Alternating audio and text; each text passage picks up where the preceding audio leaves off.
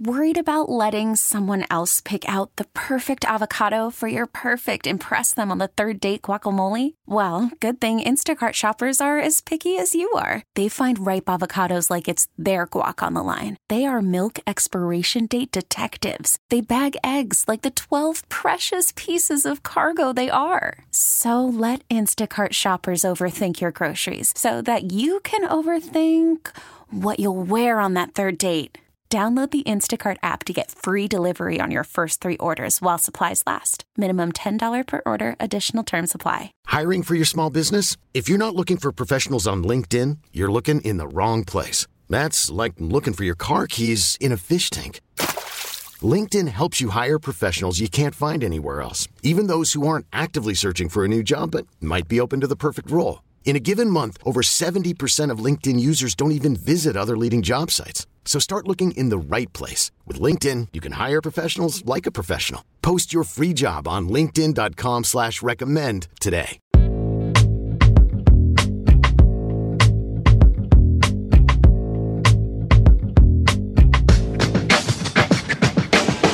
All right, this will be a fun one. Landon Lucas, repeat guest. He is the host of the Glue Guys podcast with his dad on the Field of 68 network. It was fun to talk to Landon earlier this season, so we'll get a quick recap on his thoughts KU's weekend in Fort Worth and sort of moving forward what he expects to see from the Jayhawks, how Bill Self changes his coaching philosophy in the tournament. We're going to end with a deeper dive on the KU's upcoming weekend with the matchup against Providence and then potential matchups versus either Miami or Iowa State if they go on to the Elite Eight.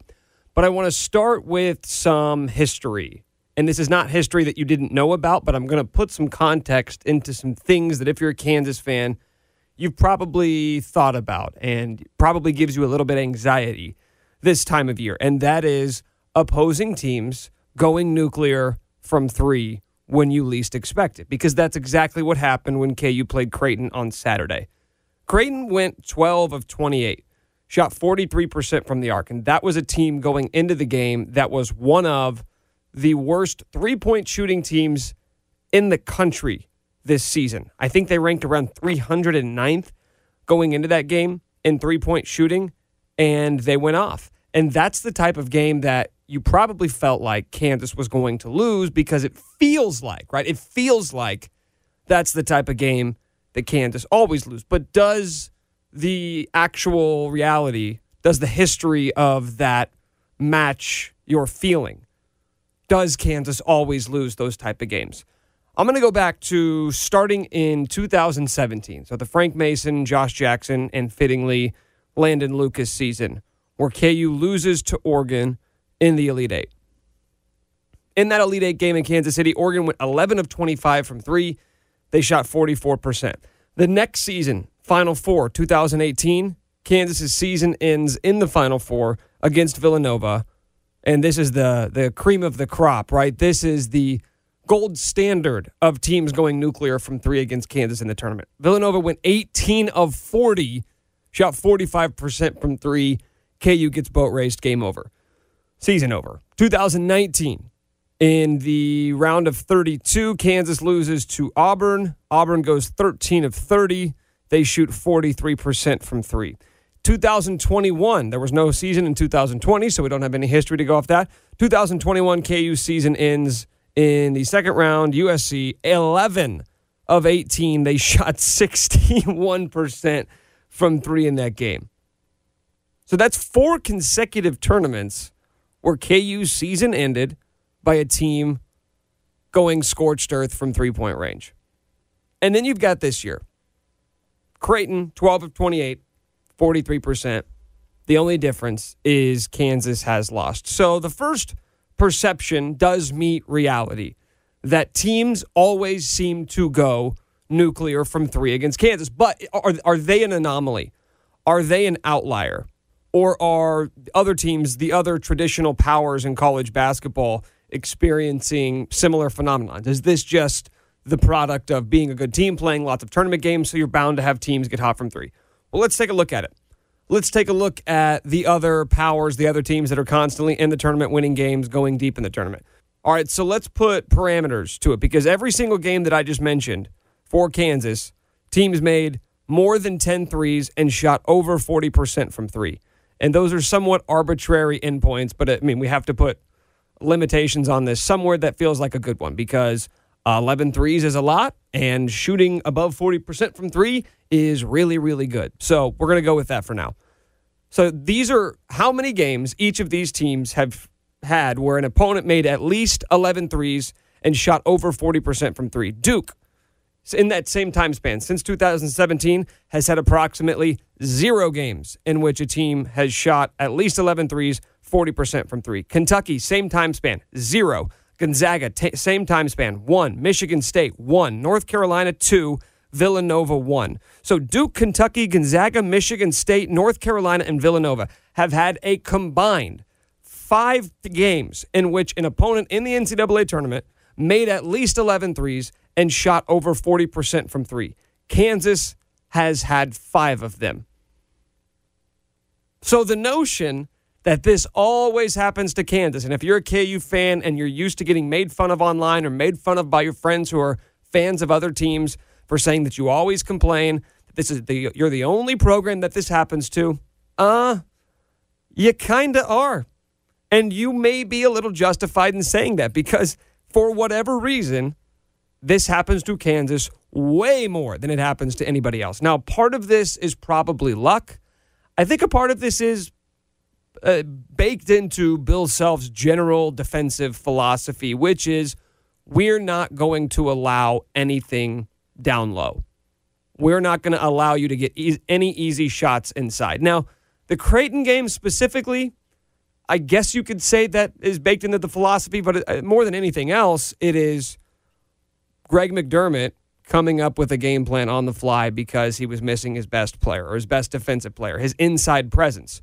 So they basically had to play stretch the floor and a high variance style, right? Like you're a bad three-point shooting team.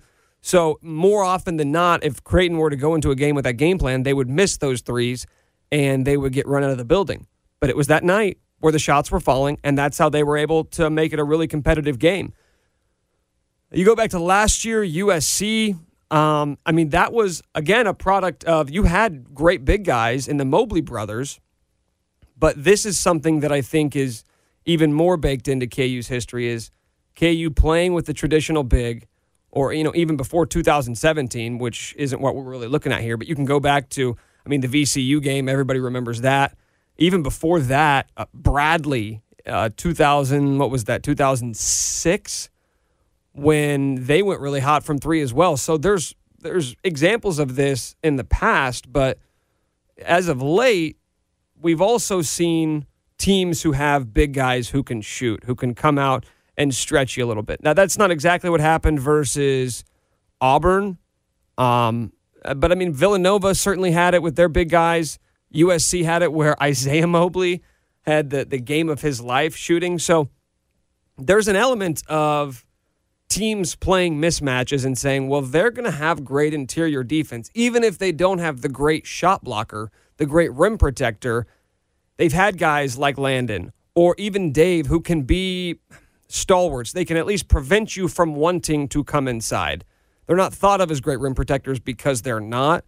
But if there's anybody who can get the best out of his big guys and turn them into serviceable rim protectors, it's certainly Bill Self. So I think that's part of why teams have been able to exploit Kansas on the perimeter. Is there anything to do about it? Probably not. There's enough science, or I shouldn't say science. You know what? It is science. It's sports science. Where's John Brinker when you need him?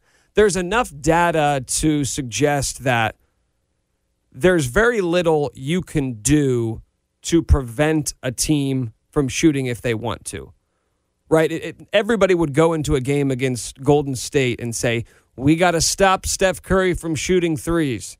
Run him off the line. You know what Steph Curry's going to do? He's going to take 2 steps back and shoot it from there. And if you come out and guard him there, he'll take 2 steps back and shoot it from there. Go back to 2018 Kansas. That was their bread and butter. That's their identity. If three-point shooting's your identity, you're going to find ways to shoot threes. And that's what KU routinely did. Think about Devontae Graham, how deep he was shooting from. We talked to Malik Newman a couple of weeks ago, and he said in the offseason, the coaches told them to all shoot 150 NBA threes before they left the gym each night. That's because they knew how teams were going to guard him. There's always going to be an emphasis on shooting threes if that's your strength. Therefore, there's nothing you can really do to take it away. Not every team's built like that. Not every team has guys with NBA range. So there's more you can do to prevent shooting threes as opposed to actually stopping them from going in, because you're less likely to block a shot from 22 feet out than you are a shot 2 feet out. I don't really know what KU is supposed to do here unless they go more to athletic five men who can come out, who can switch easily, who can move their feet, have good lateral quickness. But those guys are 5 stars. Those guys are one and dones because having those sorts of traits, they lend themselves well to being professional players. So easier said than done to get them. I would chalk this up more to luck than anything else. And I would imagine over the next 5 to 10 years, this probably balances out a little bit for KU. I want to talk about something else before we get to Landon Lucas, and that is Ochai Agbaji and his struggles shooting the ball as of late. I mentioned this in the last episode, and I wanted to dive a little bit deeper into it and give you a little bit of context. If you go back to the start of February, so anything after that blowout loss to Kentucky in Allen Fieldhouse, Ochai's shooting numbers have dipped dramatically. Since then, so that's about 16 games, about a month and a half of basketball, Ochai is 30 of 97 from 3. That is about 31%. He's averaging still 17 points, 5 rebounds, almost 6 rebounds per game. So the numbers are still good, but the shooting is down. And it's not just three-point shooting. He's also shooting about 49% inside the arc in that span. Now, just to give you some context, here's what he was doing before that. So I gave you the numbers. 31% from 3, 49% inside the arc. So everything before that, the 20 games he played before the start of February, he was shooting 46% from 3. He was shooting 56% from 2. He was averaging about 21 points per game. So down about 4 points per game and pretty significant drop-off in terms of shooting the ball. Is he in a slump? Perhaps. I would say more than that, more likely than him just not having it right now would be the fact that teams have adjusted and are centering their defensive game plan around slowing him down. That's what happens when you torch everybody for 2 months. Coaches are going to come in and say, you need to stay on his ass all night. I think back to the Courtney Ramey game, the Texas game, the first one in Austin. That was the first time we really saw a team just completely take Ochai out of the game. He finished that game with 11 points. He went 4 of 7 from the field, only took 3 threes. That was a guy who was capable of face guarding Ochai for 40 minutes. That's exactly what he did, and effectively took him out of the game. Now, that's tough to do because you have to have the defensive personnel to do it, and not every team does have the defensive personnel. And when I look at these upcoming matchups against Providence, and then if you're able to win that game, either Iowa State or Miami, I mean, if I'm just pulling up the numbers really quick here and looking at what Ochai did against Iowa State in those 2 games, the first game out in Allen Fieldhouse, he had 22 points. He went 4 of 8 from 3. And then in the rematch, the one in Ames was the game where Ochai didn't play. So I would imagine he's licking his chops to go up against them. I think what TJ Otzelberger's done this year is phenomenal, and the fact that they're still alive, we'll get into that later, but I don't think they have the defensive personnel. I don't think anybody has the defensive personnel to face guard Ochai for 40 minutes. So it's going to come down to defensive coaching, game plan, scheming things up. Good luck. I mean, this guy still, despite falling off a little bit, still remained one of the top 5 players in the country. And more importantly than that, I had talked about this in the last episode. There are ways to impact a game outside of shooting. Hustle plays, defense, rebounding. And Ochai does all of that in spades. And that was never more evident than the end of the game against Creighton, where you see this guy battling through it. He can't find his shot. And in recent years, his sophomore season, his junior season, if he doesn't find his shot, he maybe fades away into the background a little bit, right? It's not my night. Let me help get other guys involved. Let me sort of facilitate and sort of get out of the way because I don't want to become a hindrance to the team. That's not who Ochai is anymore. This guy transformed his game over the offseason, transformed his mentality as well. He is not going to be taken out of a game. And I still think when you look at the rest of the season, you look at his shooting as of late, just in the tournament games, he went 1 of 5 against Texas Southern from 3. He went 1 of 3 versus Creighton. and I can look at the full sample size of those 16 games since the Kentucky game and say, okay, this dude's shooting 31%. That's below average. So something's off here. But even despite that, I see 3 of 6 against Texas in the Big 12 championship game. I see 4 of 6 against K-State. I see 3 of 6 versus West Virginia. Yeah, there are some stinkers in there. There's the 1 of 5s. There's the 2 of 9s, the 0 for 5s, the 1 for 6s. And they still may be out there. But what I don't have any concern over is that this guy isn't still going to find a way to contribute and impact the game at a very high level. Because it's not just about shooting. He is going to fight through it and find a way to let his impact be felt, because that's what All-Americans, that's what National Player of the Year candidates do. We'll get more into that Providence game and a potential matchup versus Miami or Iowa State if they make it to the Elite Eight. But first, let's chat with our guy, Landon Lucas. Landon Lucas, repeat guest. He was on with us, I think it was about middle of conference play or so back in November or December, but now it's March and KU's still alive, so we're still going. First things first, how's the golf game looking? What's the handicap sitting at right now? Right now, I actually have not registered a handicap yet. I'm still in the process of booking enough rounds, but I usually shoot about bogey golf. I did shoot my first round under 80. It was a pretty easy course, but I shot a 76 from the tip, so I was pretty happy about that. Wait, you went 76. That was your first round under 80, and you went all the way to 76. All the way to 76. Now let me tell you, when I say easy course, I mean country club easy. Like, you could hit it just about any direction and have a shot, second shot. So, normally I shoot about like mid 80s. I'm happy. Low 80s is a good day. Yeah, you don't apologize for breaking 80. I don't care circumstances, especially if you're playing from the tips too. So, well, I hit it a long way, so I have to, or else it gets kind of awkward distance with some of them. All right, I don't want to get too deep into the golf stuff here, but how far? Knowing that you're 6'11", how far do you hit it? If I swing good, I could hit about 330. Probably. I mean, if there's some wind and stuff, I've had some drives that have gone farther, but yeah, no, I it's just about keeping it straight, and that's what I'm working on right now. If I can do that, it goes a long way. Yeah, there's a lot of guys who hit it straight who would probably trade some accuracy to hit it 330. Just to let you know. Speaking, I'll take it. From a guy who hits it about 270, I'd trade a little accuracy for a little more distance. Well, you and I were talking before we got going here, and it's something that I always find funny is that with a lot of you guys who come through the program and then you go overseas and you're 8, 9, 10 time zones away, it's really difficult to watch KU when they're playing it, Tuesday at 8 o'clock here against TCU, where it's 5 a.m. or whatever it is, your guys' time. And you were telling me how this is as much KU basketball as you've watched. So I'm curious, how has that, if it has at all, affected your perspective and sort of how you watch this team and how you analyze them now, watching them every single night all season long? Well, there's a new level of like being a fan again. It's one thing to be like, oh, I was an alumni, I went to school there, I check in on some scores every now and then, but to be able to like follow this team as just a fan, it's fun. I enjoy it. I get into it. I get into the games. And so it is a different experience. I feel a little bit more connected to this team. It definitely makes me excited to be around basketball. I'm not a big basketball watcher just in general. I watch it too much from like trying to learn, like study film almost. So it's hard for me to enjoy it. But with this team, like I've been able to just sit back and enjoy it. It's been fun. It's a fun team to follow. So you say you watch it as a fan. Do you still, are you able to straddle that line between being a fan and also analyzing? Because I'm curious. I saw your tweet that saying that you were going to fill out Kansas to your national champion no matter what. But going into the tournament, did you actually view them as being a legit title contending team?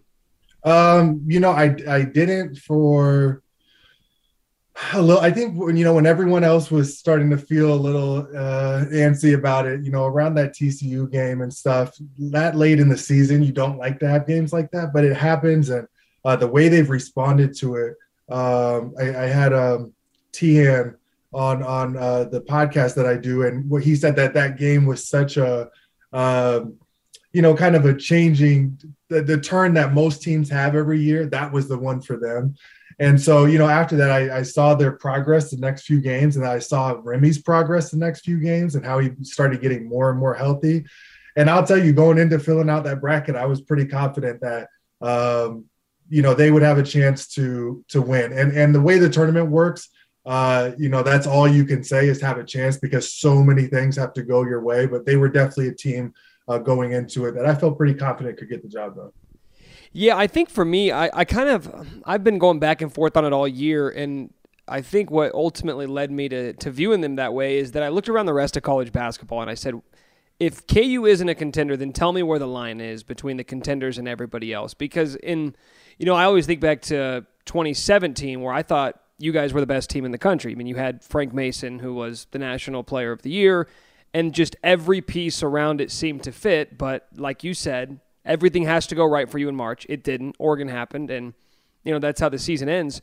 With this year, I don't see the big bad wolf in college basketball, which is why I kind of say KU may not be as good as some of the Kansas teams of the last decade plus, but they're good enough to compete this year with the crop of talent in college basketball. That's all you need. You just need to be good enough and then have some things go your way. And right now they're putting themselves in position. And then, what a route that's opening up for them. So obviously there's some, I won't call it luck, but there's some good favor on their side right now. They just have to go out there and finish the job. But, like you said, there's no team where it's like, okay, that's the level of team or teams that it takes to win, this national championship that is above Kansas. I feel like Kansas is that top tier, and they just have to handle business now, which, you never know what's going to happen in the tournament. Crazy things happen. You just have to take it game by game and just hope that, there's no big blow up anywhere waiting to happen. I want to get to the path here in a little bit, but when you talk about momentum, it's a fickle thing, right? Where you have it and you feel like you're riding high and you're cruising, and then all of a sudden you don't have it anymore. That's how March happens, and then all of a sudden, boom, you hit a wall. Season's over. How much did that first weekend in Fort Worth change your opinion on this team or your perception of how good they are? I don't know how much it changed. It was 2 tough games. It's really interesting because if you look at my senior year, I think even my junior year too, our route to the Elite Eight was really smooth. There was never really a stressful game. We would handle the first round, business in the first round. The second round, we had UConn the first year, which we ended up winning by 20. And then we had Michigan State, which was close, but then we pulled away and won by 20 in that one. And then we had Maryland and Purdue, and both of those games we handled pretty well. And so it's really interesting because then all of a sudden we just came to a screeching halt. It seemed like, with shooting and different things in those Elite Eight games. And then you look at a team like the one I remember following this team because I had committed to Kansas, but T. Rob's year with Tyshawn and all those guys who made it to the national championship, I feel like it was a bunch of stressful ass games the whole way, And maybe it was because I was watching as a fan, but I remember there was close games. They were battling to make it round to round, and the next thing you know, they're in the national championship with 1 game left to win it. So, it's going to be interesting. I think that sometimes these games could be helpful, maybe, and you could look at it maybe you're playing your bad games against teams that you're allowed to play bad and still win, and then they'll have their good games against the teams that they need the good game for. So. I don't know how much it changes, but I still think that this is a team that 100% can win a national championship even after that first weekend.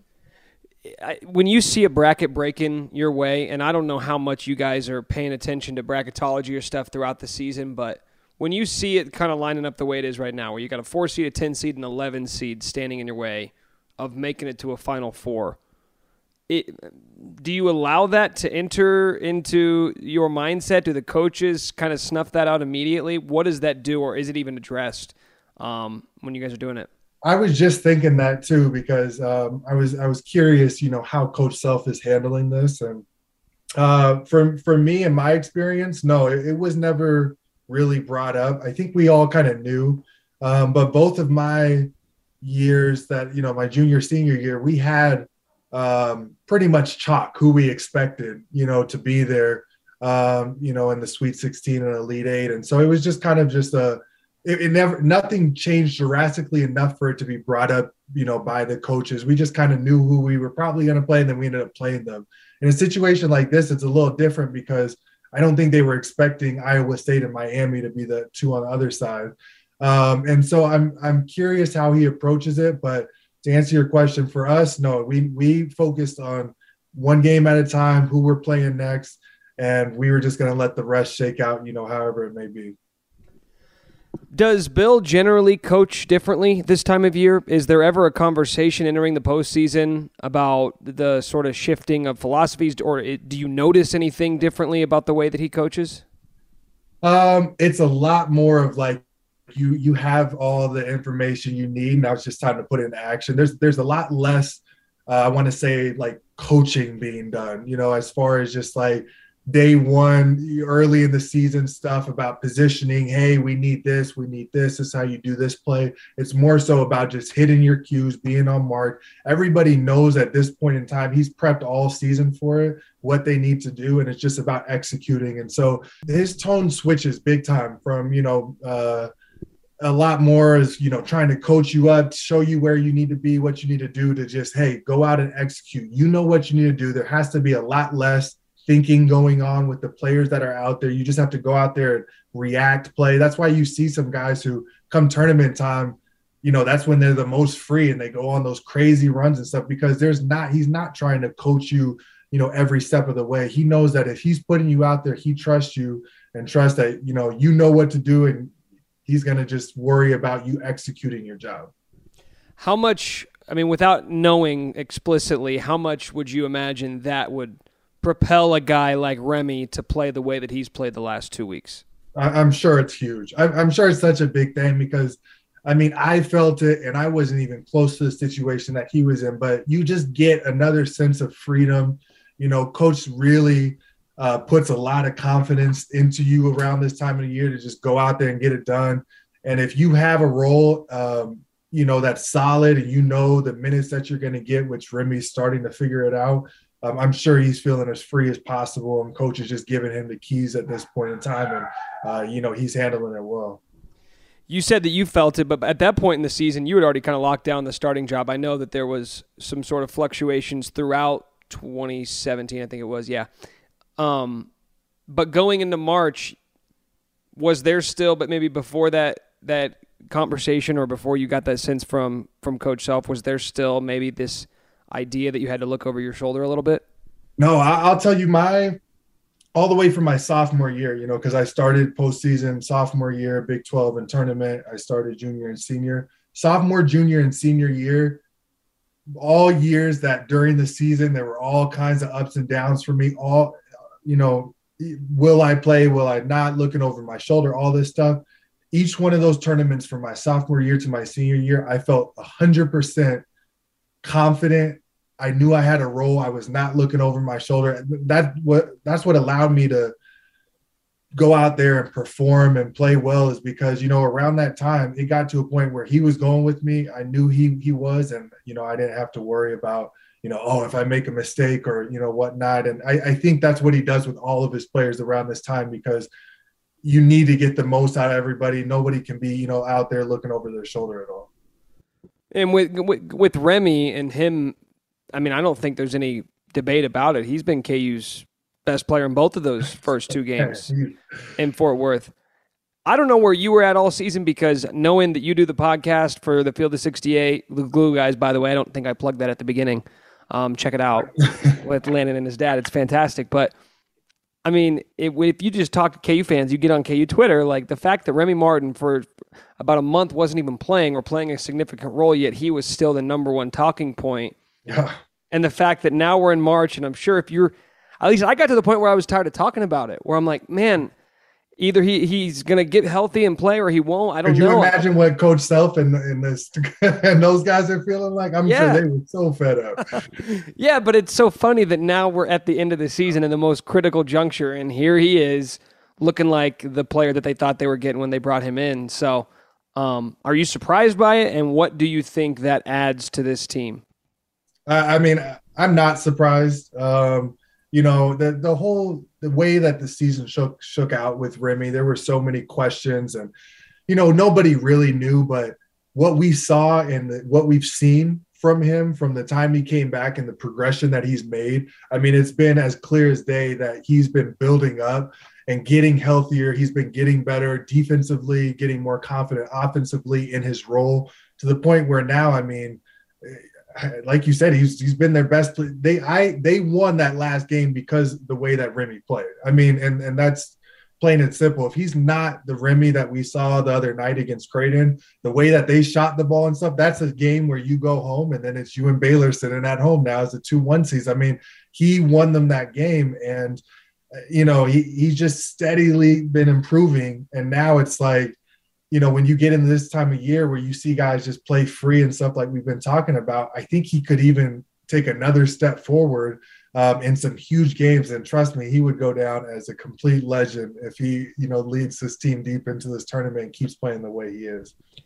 Yeah, what's so funny is the reason they brought him in, and if you go back to the comments after last season where Bill came out and said, we need to get more athletic, we need to get quicker, we need to get more explosive at the guard spots, that's why they went out and got him, and they got Joe Yesufu. And it's been a sort of a mixed bag, right, all season with those guys trying to crack into the lineup, and for different reasons, whether it's health or just execution, not being able to solidify their roles.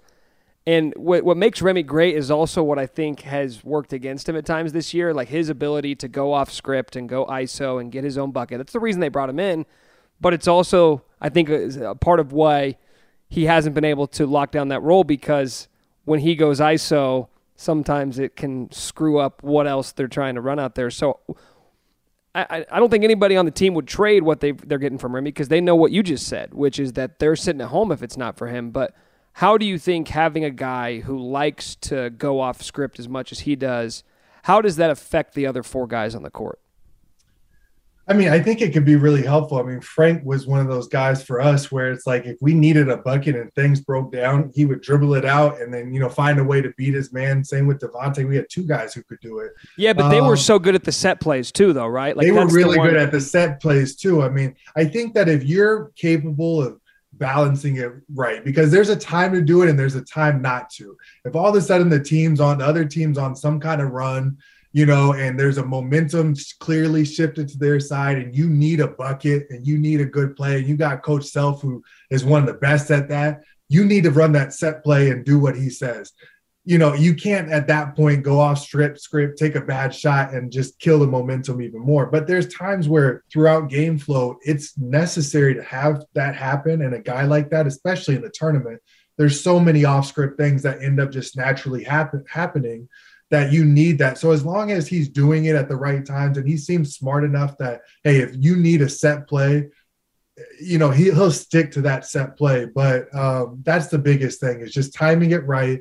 If there's going to be runs by the other team, when that run happens, the less you need of, you know, somebody trying to maybe take over on their own at that point in time. You got to gradually, you know, take it one play at a time and get back into the game. Yeah, and I think that's probably just, I mean, I don't mean it as a negative, but that's the downside of being a transfer, is that you haven't spent the 3 or 4 years in a system learning the playbook and learning what the coach likes. So no matter how talented you are, there's going to be growing pains there that don't necessarily exist for those other guys. But knowing how demanding this coaching staff is, and specifically Coach Self, what are your thoughts on 1 year into this immediate transfer portal situation, and on how it's sort of worked out, and maybe what you think it's going to lead to in coming years when Bill Self and this coaching staff gets more accustomed to it and maybe is forced to loosen the constraints on what they want to see from certain guys? Because I feel like it's going to be a balancing act for both parties. It's going to be really interesting to see. And, you know, Coach Self, he's done very well with the guys who he's had in his program for a while to get them to understand the system, understand tradition, understand all those things that come along with being there. But I think that he can find a good balance between the way he and the coaching staff handles it and the few guys that he does keep around on the team, you know, to really focus on bringing those guys who are in the transfer portal, coming in maybe for 1-2 years to understand, what it is that Kansas basketball is, not only from a, X's and O's standpoint, but also from, just tradition, what it's like, the ups and downs of being Kansas. And so, I think there's going to be adjusting to do across the board with every school, especially with NIL coming into play. I mean, who knows where that leads to with the transfer portal. But, I trust Coach Self in a lot of situations, and he'll find a way to figure this out. And, with the tradition and now hopefully soon being the most winningest program of all time, right. That is something that I think automatically you feel that as soon as you come into the program. So there's going to be some stuff that doesn't even need, a ton of teaching, but obviously the X's and O's, that's going to come down to, the players who have been there and how the coaching staff handles it. I want to get into this Creighton game for just a second because I know it's going to be ancient history here in about 48 hours, but it was really interesting to see what they did defensively on the fly, knowing they weren't going to have their big guy, their rim protector in there, where they basically just said, we're going to ignore the point guard, we're going to clog driving lanes, and we're going to force them into taking these uncomfortable mid-range shots, which is interesting because TCU had a lot of success slowing KU down in the regular season doing exactly that, where it's, you want to take an 18-foot jumper off the dribble, go right ahead. But we're not letting you get to the rim. And it worked. Like, it slowed that offense down. And do you think there's anything in there that other teams are going to try and mimic to sort of slow KU's offense down? I mean, I'm sure there is, and they're going to try to figure it out. I think, Texas did a great job slowing Ochai down and really slowing the offense down. And some teams have shown it. Ultimately, with this short turnaround for, Providence is going to have the most time. And then you got Miami and Iowa State that they're going to be focusing a lot of their attention on each other. And then, have a quick turnaround to the KU game. I'm not too worried because once you get out there, I mean, at this time in the year, there's not going to be a ton of changes. They could have a blueprint that they could try to follow. But if KU executes, there's nothing that I can see that these teams are going to be able to do to stop them from getting to the Final Four if they can just execute. So I would say it's more on Kansas to do so. They can try to take some from the Creighton game, from the Texas games, and different teams that have slowed down the offense. But there's a lot of weapons and a lot of guys that can step up. And now with Remy, I mean, as a coach, there's a whole nother person you have to worry about. And Ochai hasn't even really played to the Ochai that we've seen throughout the season, and that's still waiting to break out. And if he does that, then you got a whole nother problem. So, I mean, there's ways that you could try to mimic it, but actually going out there and executing is a whole different thing, and it's going to be hard for teams to do. Was Ochai's off night, was that more a product of what Creighton was doing, or do you think he just had a bad shooting night? Because I look back at it, I think he went 2 of 8 on mid-range jumpers, which, I mean, those are low percentage shots to begin with, but what can you do to sort of get him going? I think that this week is going to be helpful. It's kind of just a break. You can reset. It almost feels as a player going into the second weekend like it's a lot longer than it actually is because, you have so much going on. You just finished this, 4-team tournament that you got through. You're entering in a new one. You get to go home, reset. I think that that's going to help. And I could see that alone being something that could just help, reset him a little bit. And then I'm sure coach is going to try to find different ways throughout the week to get him involved because, I mean, that's just a weapon that's waiting to be used. We all have seen what he's capable of. And I'm sure as soon as he starts knocking down a few shots, a lot of those mid-range ones are going to start going in. And then the more that teams start focusing on Remy a little bit more, I mean, he may be even open for a few more shots than he wasn't before.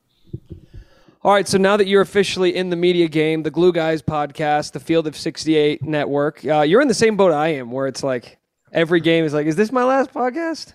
Right? Because if they lose next week. I haven't even thought about that yet, but you're right. I mean, that could be it. Well, you'll probably do like a season wrap-up after whatever their last loss is, but it's sort of this living on the edge every single week. But how's it been? Are you still enjoying it? Because it's been a fun product to watch. It's been fun. I'm going to be honest. for me personally, I could talk about basketball and KU stuff and answer questions and stuff all day.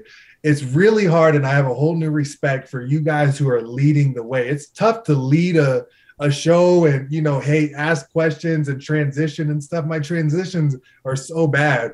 But, I feel like I'm very critical of myself, but it's been fun to be able to, catch up, talk to some of the former players, people affiliated with the program, and just, have a outlet to be able to talk Kansas basketball. And whether I'm going to continue doing it, I'm not 100% sure. I definitely want to continue to do it in some facet or form. But, whether I'm leading the show as I'm sort of doing right now, I'm not sure how much I love that, to be honest. Yeah, the fun part's just sitting back and giving your opinion, right? That's the best part. That's what I thought I was signing up for. The next thing you know, my dad's just taking a back seat and he's like, all right, you lead the show and I'll answer the questions. I'm like, no, that's not what I was expecting to do. But, it's been fun. I'm always, into learning. And whenever I do learn something, I just gain a whole new respect for the people that do it at a high level like yourself. And so it's been fun to now have a whole new respect for you and everybody in the media game, because it's not easy. There's a lot that you have to do, stay on top of, and you guys make it look easy. So.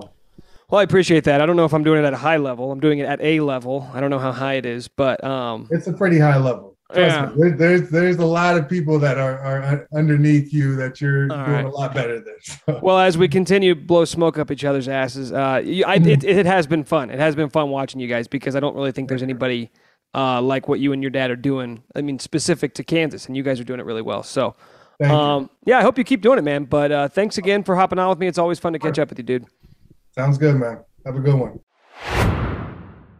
Okay, let's run through this Providence matchup and then sort of preview a potential showdown against either Iowa State or Miami in the Elite Eight. Providence, it's tough on paper to explain why this team is as good and has had as much success as they have this year. I love Ed Cooley. I really like this team. Now, I don't know if I would like them if I were a fan of them, but from afar, it's really fun to watch the way they've went about this season, because, like I said, on paper, there's nothing that's really super impressive about them. Statistically, their profile, they get to the free throw line a lot.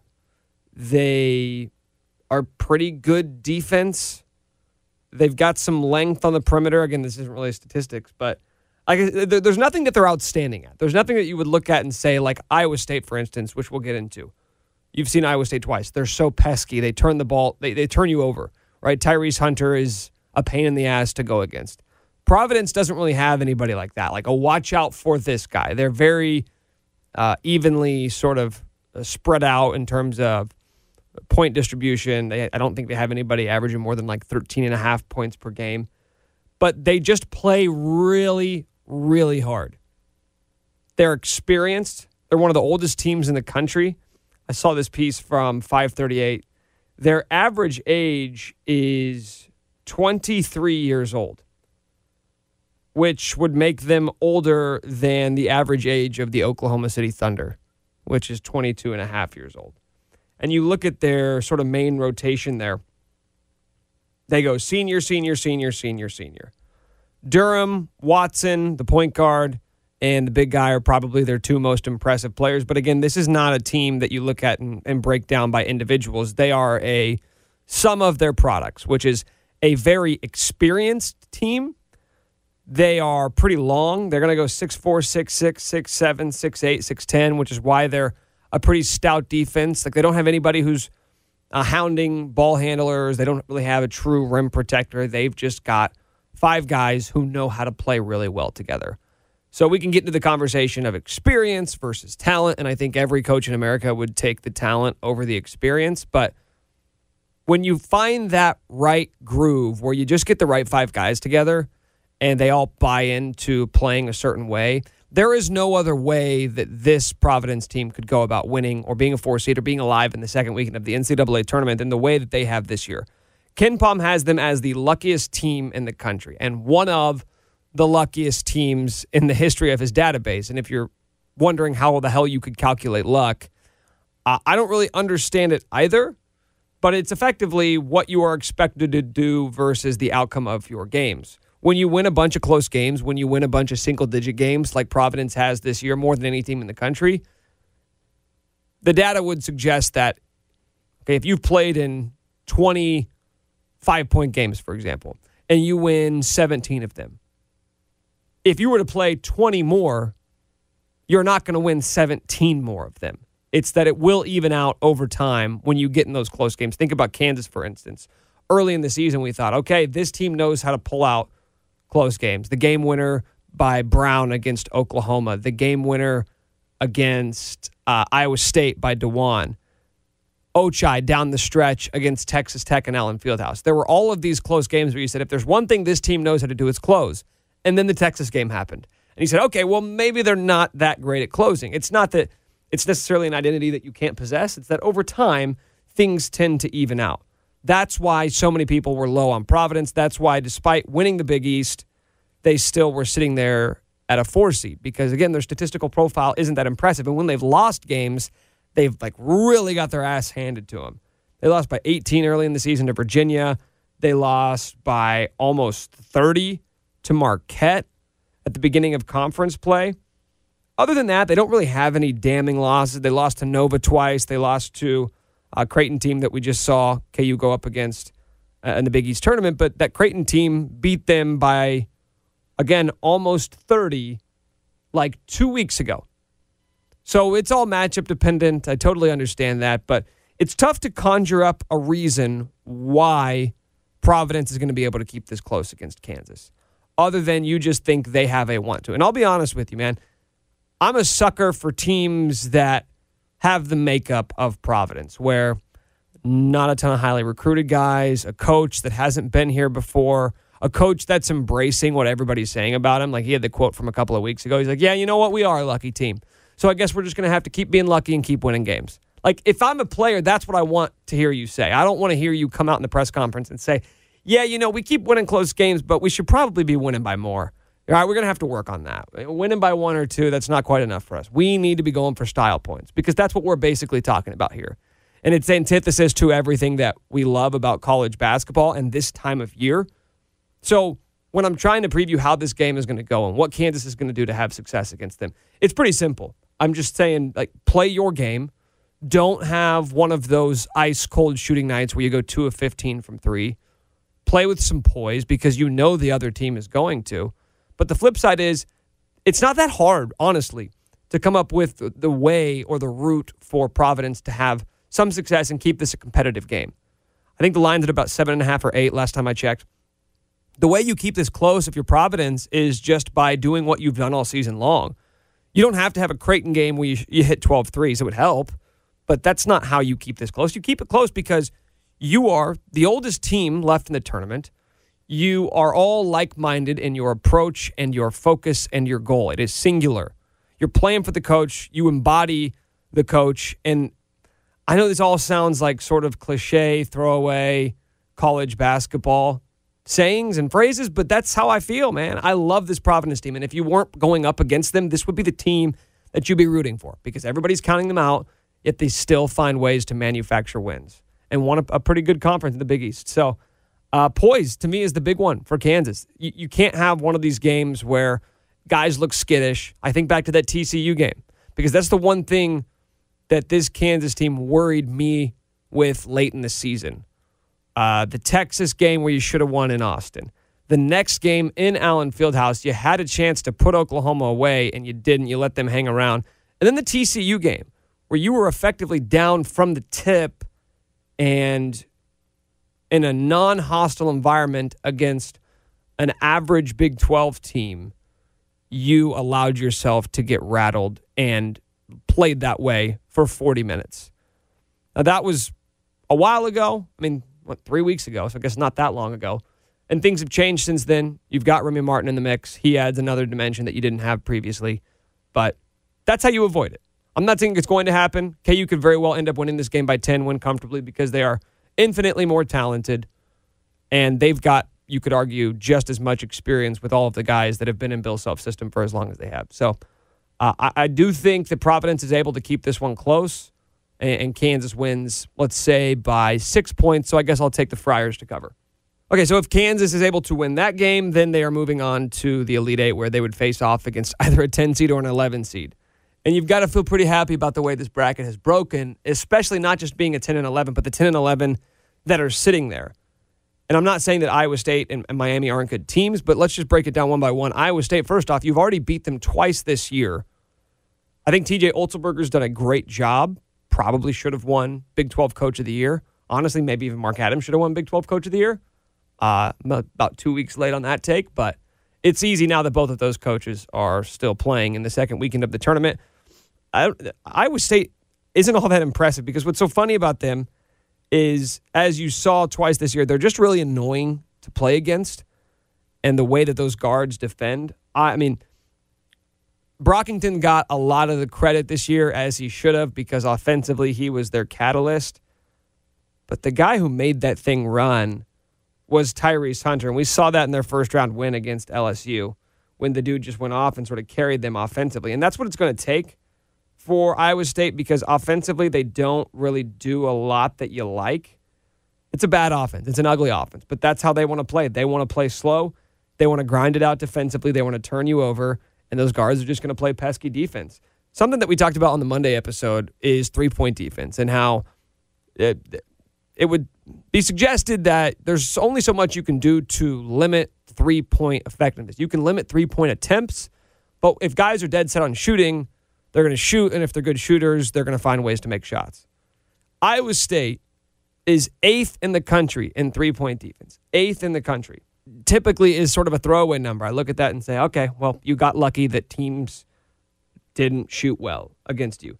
And then you look at what Iowa State has done in the first 2 rounds of the NCAA tournament. Iowa State, so far, has allowed teams to hit approximately 14% of their three-point attempts. LSU went 4 of 19 from 3. Wisconsin went 2 of 22. So the statistical profile that carried them throughout the season, not just at a good level, but at an elite level, has continued throughout the postseason. And Miami, I look at, meanwhile, in their first 2 games, they went approximately 4 of 29 from three-point range. So, I don't know. If you're looking to get right against 3, maybe don't do it against the one team that has seemingly found a way to keep other teams from hitting three-point jumpers. This is going to be an ugly game. It's going to be a really ugly game between 2 experienced teams. That's the funny thing about the comparison between those 2 teams in Providence. Iowa State's basically putting 4 seniors out there. Miami's putting 3 seniors and 1 junior. But again, the 30,000-foot view, like the minutia of these teams, it's like you understand what they do sort of well. They're experienced. They're playing with poise. Chuck Moore, old friend alert, doing some things for Miami. So those 2 teams, I think, have more easily identifiable characteristics that have gotten them to this point, as opposed to Providence, who's just sort of old and grizzled and play the right way. From a talent perspective, like, there's a reason these are 10 and 11 seeds.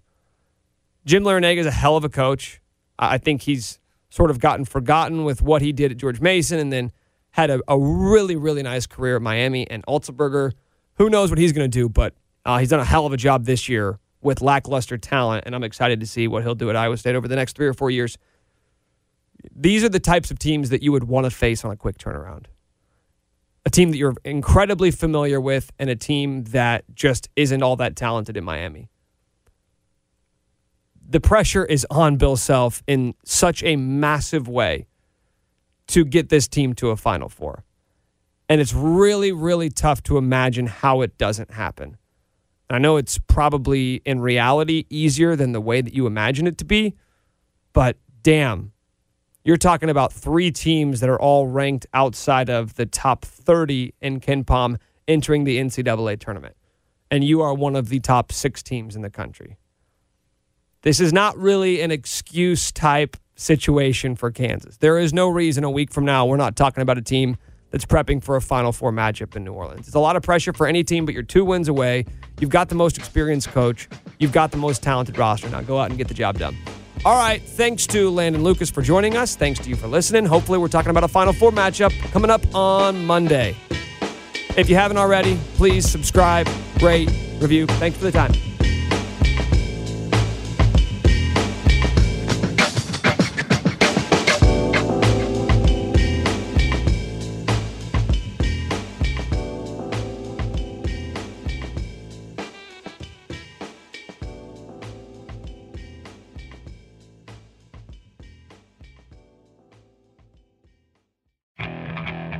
Okay, picture this. It's Friday afternoon when a thought hits you. I can waste another weekend doing the same old whatever, or I can conquer it. I can hop into my all-new Hyundai Santa Fe and hit the road. Any road. The steeper, the better. Because my all-new Santa Fe is available with H-Track all-wheel drive, so I can hit the trail without a worry in the world. Heck, with 3 rows and best-in-class rear cargo space, I can pack the whole family in with all our gear.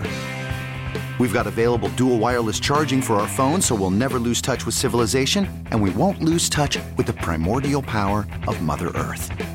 So which is it? Waste the weekend or do something a little more epic? And conquer it in the all-new Hyundai Santa Fe. Visit HyundaiUSA.com or call 562-314-4603 for more details. Hyundai. There's joy in every journey. This episode is brought to you by Progressive Insurance. Whether you love true crime or comedy, celebrity interviews or news, you call the shots on what's in your podcast queue. And guess what? Now you can call them on your auto insurance too with the Name Your Price tool from Progressive. It works just the way it sounds. You tell Progressive how much you want to pay for car insurance, and they'll show you coverage options that fit your budget. Get your quote today at Progressive.com to join the over 28 million drivers who trust Progressive. Progressive Casualty Insurance Company and Affiliates. Price and coverage match limited by state law.